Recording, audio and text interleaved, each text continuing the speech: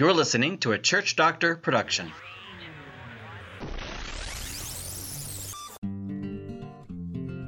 You're listening to the Big Church, Small Church podcast with John Hunter.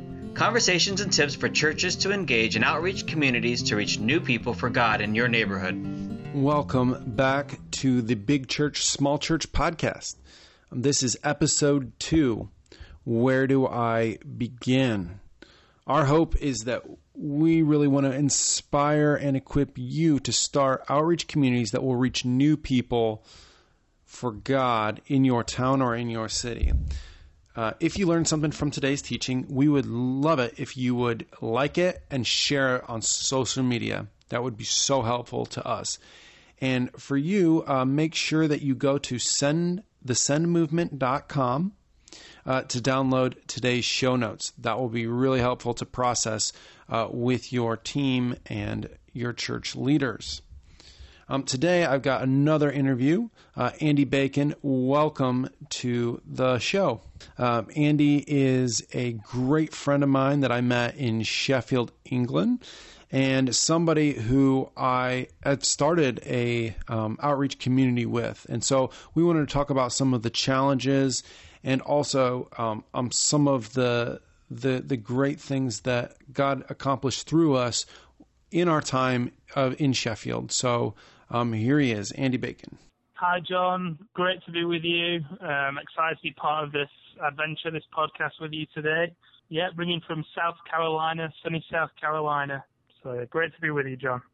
That's awesome, man. I'm calling from Indiana, and it is cold and wet here, so I'd rather be down with you there in South Carolina. 10 years ago, we were called together to reach a specific people group. There are university students in Sheffield called Hallam University, and we both felt like God was calling us to do this mission. Now, looking back at some of the things that we did at the start, is I find absolutely hilarious. At the time, these were great challenges, and they weren't so funny. And my hope for you guys listening to this podcast is that you can avoid some of the things that tripped us up at the beginning so that you can start your mission off on the right foot. So, yeah, Andy, I'd just love for you to tell a little bit of the story about how we got started trying to reach these Hallam University students. What was it like? Yeah. How did we start? Just go ahead and tell the good, the bad, the ugly. Yeah, absolutely. Well, first off, it's crazy that was 10 years ago, like 2019 now, and I've been thinking about this day, knowing that obviously you asked me to be part of the podcast today and sort of reflecting on it a little bit. I think the Facebook group I'm looking at started in 2009. Exactly, so it's 10 years, isn't it? Which is crazy. But obviously me and yourself were housemates, and you know I was a Hallam student myself. I was a student nurse, and I actually started my course in 2009. And obviously we met together, became good friends and housemates, and we felt called to start this community to Hallam students. And I'm seeing here that we wanted to see Jesus transform our lives and the lives of those people around us as part of the Hallam University. It was just great. What an amazing opportunity we had. You know, two friends. We got to know each other really quickly, didn't we? You know, I remember the first week when you moved over to the UK, and we developed this good, strong, solid friendship that encountered Jesus together in our own house and as a community. And I think out of that, God gave us the call to then reach out to the Hallam community, which was amazing. So, yeah, we both felt called together. And so things were a little bit different. We were kind of given this task to do from the church with this very specific way. In doing that, they wanted us to do a worship service to start off with. Talk a little bit about, how did that work out? Where did we meet? I'd love for you to talk about that journey. So we were tasked with starting a worship service on Ecclesall Road in Sheffield, which is a great part of the city of Sheffield. Sheffield is a fantastic city, and St. Tom's, the church we're part of, wonderful church, wonderful community. We were tasked to go and start a worship service down at Varsity, hence the name Varsity. Varsity was a pub on Ecclesall Road. We were going to start a worship service there on Sunday mornings with the specific task of having Hallam students there and have a community of Hallam students meeting to worship Jesus in the pub and have like a small short talk, some worship, and just like bacon buddies. I remember we had bacon buddies, didn't we, and tea and coffee, and it was fun being able to do that. It was a lot of fun having bacon on a Sunday morning with friends. Yeah, it was. And so at the beginning, we had quite a few students, but how did that go after a while? So there was a group of us from the church that were sent down who kind of supported alongside a few of the Hallam students that we had at that point. So I think at that point, I don't remember exactly how many numbers, but we were a small group of Hallam students. And then we had some of the students from the Sheffield of Uni cluster came and helped us kind of as we were getting started. And yeah, it was good to sort of gather and to worship Jesus, but I think that at that point we just kind of didn't really grow very much. We didn't really see many people come along to the group. I guess it kind of stagnated, didn't it? It was fun, it was exciting to start with, but it soon kind of tailed off, and I think it became clear to us that this wasn't kind of the way that we were going to reach out to the students of Hallam University. Even though it was kind of fun to start out with, it was great to worship, but really we weren't doing anything really different from what we would be doing if we just say go to church up at Crooks with everybody else. But I feel like it was a good starting point, and I think obviously it was good for us to start out that way, but I think really it probably just didn't provide us the connections with people who we wanted to reach people for Jesus, and we weren't really able to do that in the way that we wanted to, I think, through that model. Yeah, I can remember putting a lot of obviously you were leading the worship, I was kind of preaching, and right. It was a lot of time, effort, energy, and money with little results and little relationships actually built from that, and we weren't really reaching anybody. And by October, I can remember even the students that were dedicated and at the start, the already Christian students that would go and plant with us, they stopped coming because it got cold, it got rainy, and not that they were flaky or anything like that. I probably would have stopped coming too. I mean, they walked a long ways to get there. But it just didn't work. I think that was a big challenge for us. But then we actually went kind of back to the drawing board on like what we wanted to do. And also the church, since we weren't reaching anybody, didn't really want to pump a lot of money into running this pub and paying for all these bacon sandwiches and stuff. What was the turning point, do you think, that helped us really gain momentum in that mission? We were excited to start with the idea of meeting in a pub and worshiping together, and having people gather in that sort of way was exciting to start out with. But alongside that, I remember that me, yourself and a few other guys, and I think the girls were meeting. The girls who were part of our group were also meeting alongside that. Obviously, there was a Sunday gathering that we would meet in the pub, but what was going on, the grassroots of that was there was a small group of people who were meeting week in, week out. I remember we had like a life transformation group, I think we called it, with me, you, and another chap, and I think maybe a few other guys came along to that as well, where we were just sharing life with one another. We were being real, transparent, authentic, whatever word you want to use to describe it, where we would just be real. And I think when people are real like that, when they share their authenticity, that works horizontally with our relationships with one another, but it also works vertically with our relationship with God, in that when you have that sort of connection with people, it often makes it easier then to have a more authentic relationship with the one who created us, because it allows us to, it's a healing thing, isn't it? When you have healing relationships with people, and I think those groups created that, and just some like authentic community. Yeah. So even though, and we would just walk through each other's, day-to-day lives with one another, we'd share. I think we met up weekly at least, and I think we probably met up more than that and had food, and we'd hang out in people's houses, we'd get to know each other's friends. Yeah, I remember it became a lifestyle for us. It wasn't about a service or that. We spent a lot of time together. We prayed a lot. Right.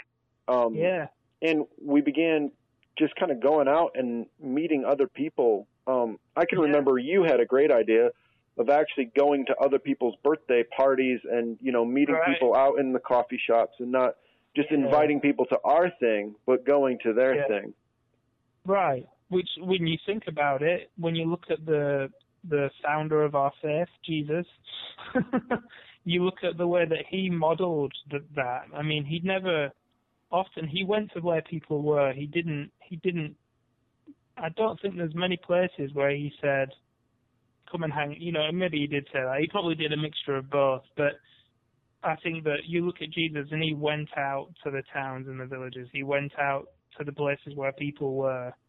And then out of those encounters, those maybe larger groups that he went to, whether it was a party or a wedding or just encountering people on the way, out of that came connection, out of that came relationship. And some of those relationships that he made as he went out led to, deeper relationship, friendships, and that's how I guess he found his disciples, didn't he? And people then started to follow him, and he said, "Come and follow me." So I guess then he went out, and then he said, "Come, follow me," and that's how his community grew around him, I guess. Yeah. And I think that our idea of doing that came from just looking at the way that Jesus did his ministry, the way that he lived his life, and we were like, oh, maybe we should kind of look at what he's doing. That kind of makes sense. And I think, so the worship service kind of trickled out, didn't it? Because we found actually the fruit of what's happening in our connections with one another, the people that we have relationships with in our wider circle. Why don't we maybe make that our focus? And just focus our connections and stuff there. And I think that's where we started to see a change, Yeah, it was like people's other Christians that we knew, their housemates, or what they call flatmates in England. There was, friends of friends. We would just meet people kind of in the social spaces at Starbucks. I remember we used to go to the Starbucks all the time and absolutely. Yeah. You got to know the people who worked in there. They became like friends, really, didn't they? I remember I know you were very good at knowing a lot of them all by name and stuff, which was really cool. So I think, what's interesting is, I think even though we maybe became more like, we spread ourselves out, through the connections that we had, each individual who was part of the cluster or the community had all those wider connections that then didn't just become their connections. It became our connections. It was the group's connections. The vision that God gave us for that particular year, it said, was to plant the good seeds of righteousness, and you will harvest a crop of love. Plow up the hard ground of your hearts, for now is the time to seek the Lord, that he may come and shower righteousness upon you. And I think what happened was we were the small groups within the bigger groups. So like when we met together in Starbucks as a small group, or just where there was a few of us who were extremely committed to the group, we were seeking the transformation of our own hearts through seeking God together and through worship and through prophesying and prayer and all that kind of stuff. We were doing that as individuals. And I think then what happened, it translated. We were excited. We were passionate. It translated into then the connections that we had as a wider group. And then as a result of that, I think that then our group then started to multiply, because I think by this point we probably stopped doing the worship service, but we started to see the result of our lives were being transformed as individuals. Whether myself, I know that I was. I feel like you were, and Esther and other people, a part of the group were. Their lives were being transformed as we walked this journey of faith together, and it became evident to people who met us. We became an attractive group. We became what Jesus was an attractive person because of the things that he did. He went around healing people, and people would seek him out. They'd be like, "Where's Jesus today? Let's go find him." I feel like our group started to take on, not to sound too kind of proudful, but I think that we modeled it, and that people were attracted to that, and they wanted to hang out with us. We became an attractive group. That's the church at its best, isn't it? It's a life-giving community where it's inclusive. And so we had a wide range of people who ended up coming along to our groups, and we went along to their parties, and we were just an inclusive group, which I thought was really cool. I'd love for you to just tell maybe one or two. I always love to hear people's God stories, transformation in people's lives. Is there a favorite God story, testimony of a transformation that you saw in someone's life when we were a part of this? I remember, so there was a girl on an edge of our group. She was actually from China, but she'd come over to the UK to be a student. And I can't remember who the connection came from, but from one of our group, one of our people, they had a connection with her, and she started coming to just started hanging out with us really, and doing life with us. And I just remember that she enjoyed being part of our group. She was our friend, It wasn't like we didn't have this, this thing where we were going like, I don't think we kind of threw our faith in people's faces, but we just did life with one another, and she became part of that. And I think as a part of that, she encountered Jesus. She encountered the love of God through the way that we modeled that with one another, the transparency that we had, the level of community that we had with one another, and it was attractive to her. And not only that, but because Christ was with us in the midst of that, she encountered Christ in that and was able to experience the love of God herself. And I think for me that was probably one of the best stories and testimonies that I can think of. But there's multiple others too. That's right. I remember when she went back to China, and she had a Bible, and we didn't know what we wanted to get her a gift. We just bought her. I didn't know what to buy, so I just found a book on discipleship, and I bought it. Or I have no idea what happened after that, but I was reading through some of the testimonies, just looking through the Varsity Cluster group before, because in preparation for this podcast with you, John, and it was really cool reading from one of our people who were part of our group and part of our community. They were saying that we went on the larger churches like weekend away, and when we first started, there was I think maybe a small group of us, maybe like 10 to 13, and even that, the smaller group within that was really committed. But then I think this was later on, we ended up having like 35 of us being at the weekend away from the varsity group, and so we had grown just primarily through relationships, and it was just, and it wasn't just growth numerically, but it was that life transformation stuff. I really think that we saw, and I know that we did, as a result of that, we made lifelong friendships, but also people saw their lives transformed. I can think of one of the guys who was in the life transformation group from the very start.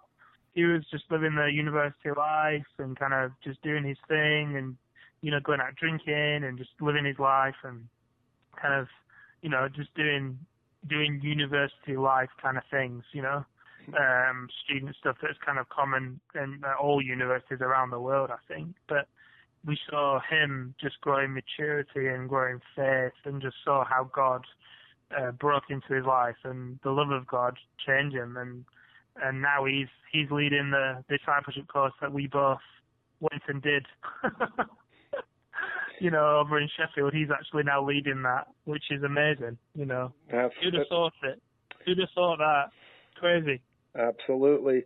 That's how Jesus changes lives, man.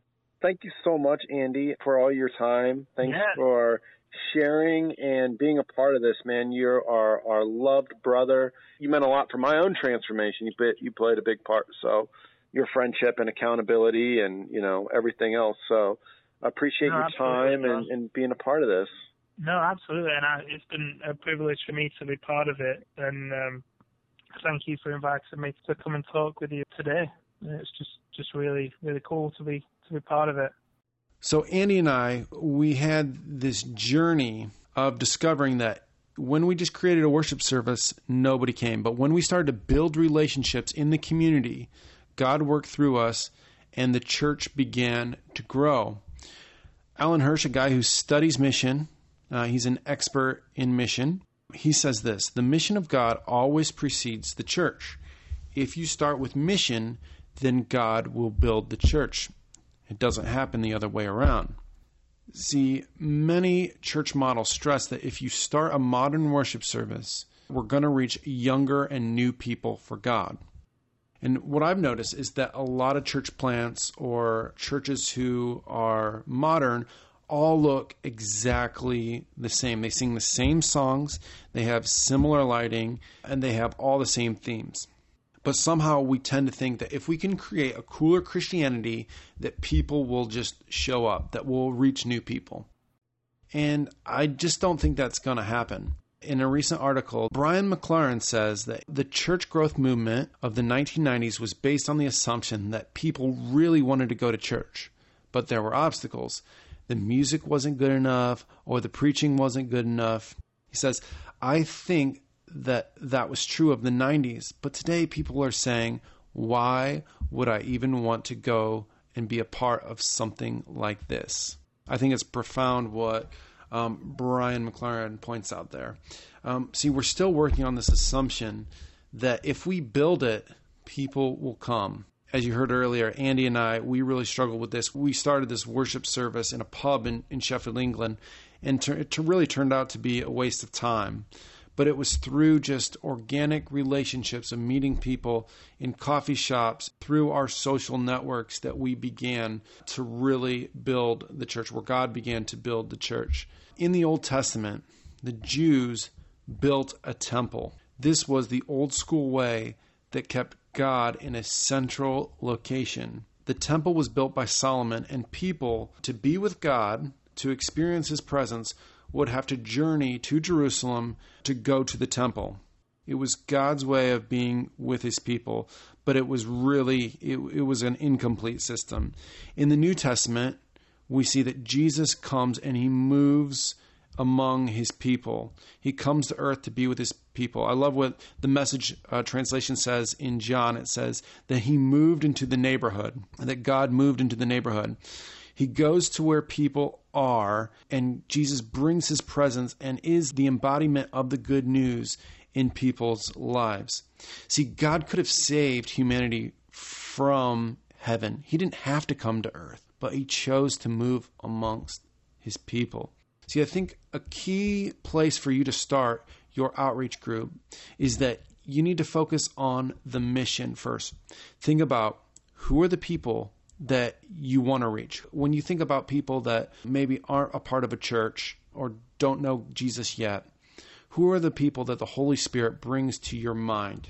Now think about, how are you going to meet these people? Maybe think about or write down some of the places where these people actually hang out, and how can you bring the presence of Jesus into their lives?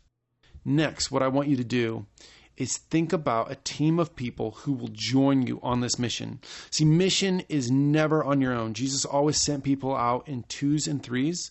And when Jesus says, whenever 2 or 3 are gathered, there I am with you. So you need to find the right people to join you in this adventure of mission. Once you find the right team, once you call the right team to be a part of this mission, what I want you to do is I want you to make a list of every single person in your team's social network. These could be your family, your friends, your work colleagues, or people who you are acquaintances to you, and write their names down. These are the people that God is going to use you to reach. Here's the good news for today. You can reach people, and winning people for Jesus is possible. God has given you a lot of gifts with the team that you're going to be a part of. He's calling you on a specific mission to reach people. Make mission the focus. If you make mission the focus, ministry will naturally follow. If you make ministry the focus, you will reach no one. You will become a holy huddle, and it will just be a bunch of Christians hanging out. Take time right now to really pray for the people who you will reach when you start your missional group. My advice is, don't be afraid of failure. Failure is an opportunity to learn. Mission is an experiment. Sometimes some things work. Sometimes other things don't work. Don't be afraid of failure. Again, think of yourself as a scientist. Experiment. Everybody's context is completely different. That's what I've learned, is that just try a lot of things and think about and write down what has worked in your context. Thank you for joining us today. Make sure you go to thesendmovement.com to download your show notes. So I'll leave you with our famous question.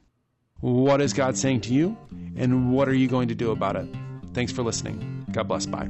Thanks for listening to the Big Church, Small Church podcast, a Church Doctor Ministries production. To download the show notes, go to thesendmovement.com. For questions, coaching, or other network opportunities, contact John Hunter at JONHUNTER@churchdoctor.org. If you've liked this episode, please give a review, subscribe, and share it on your social media platforms.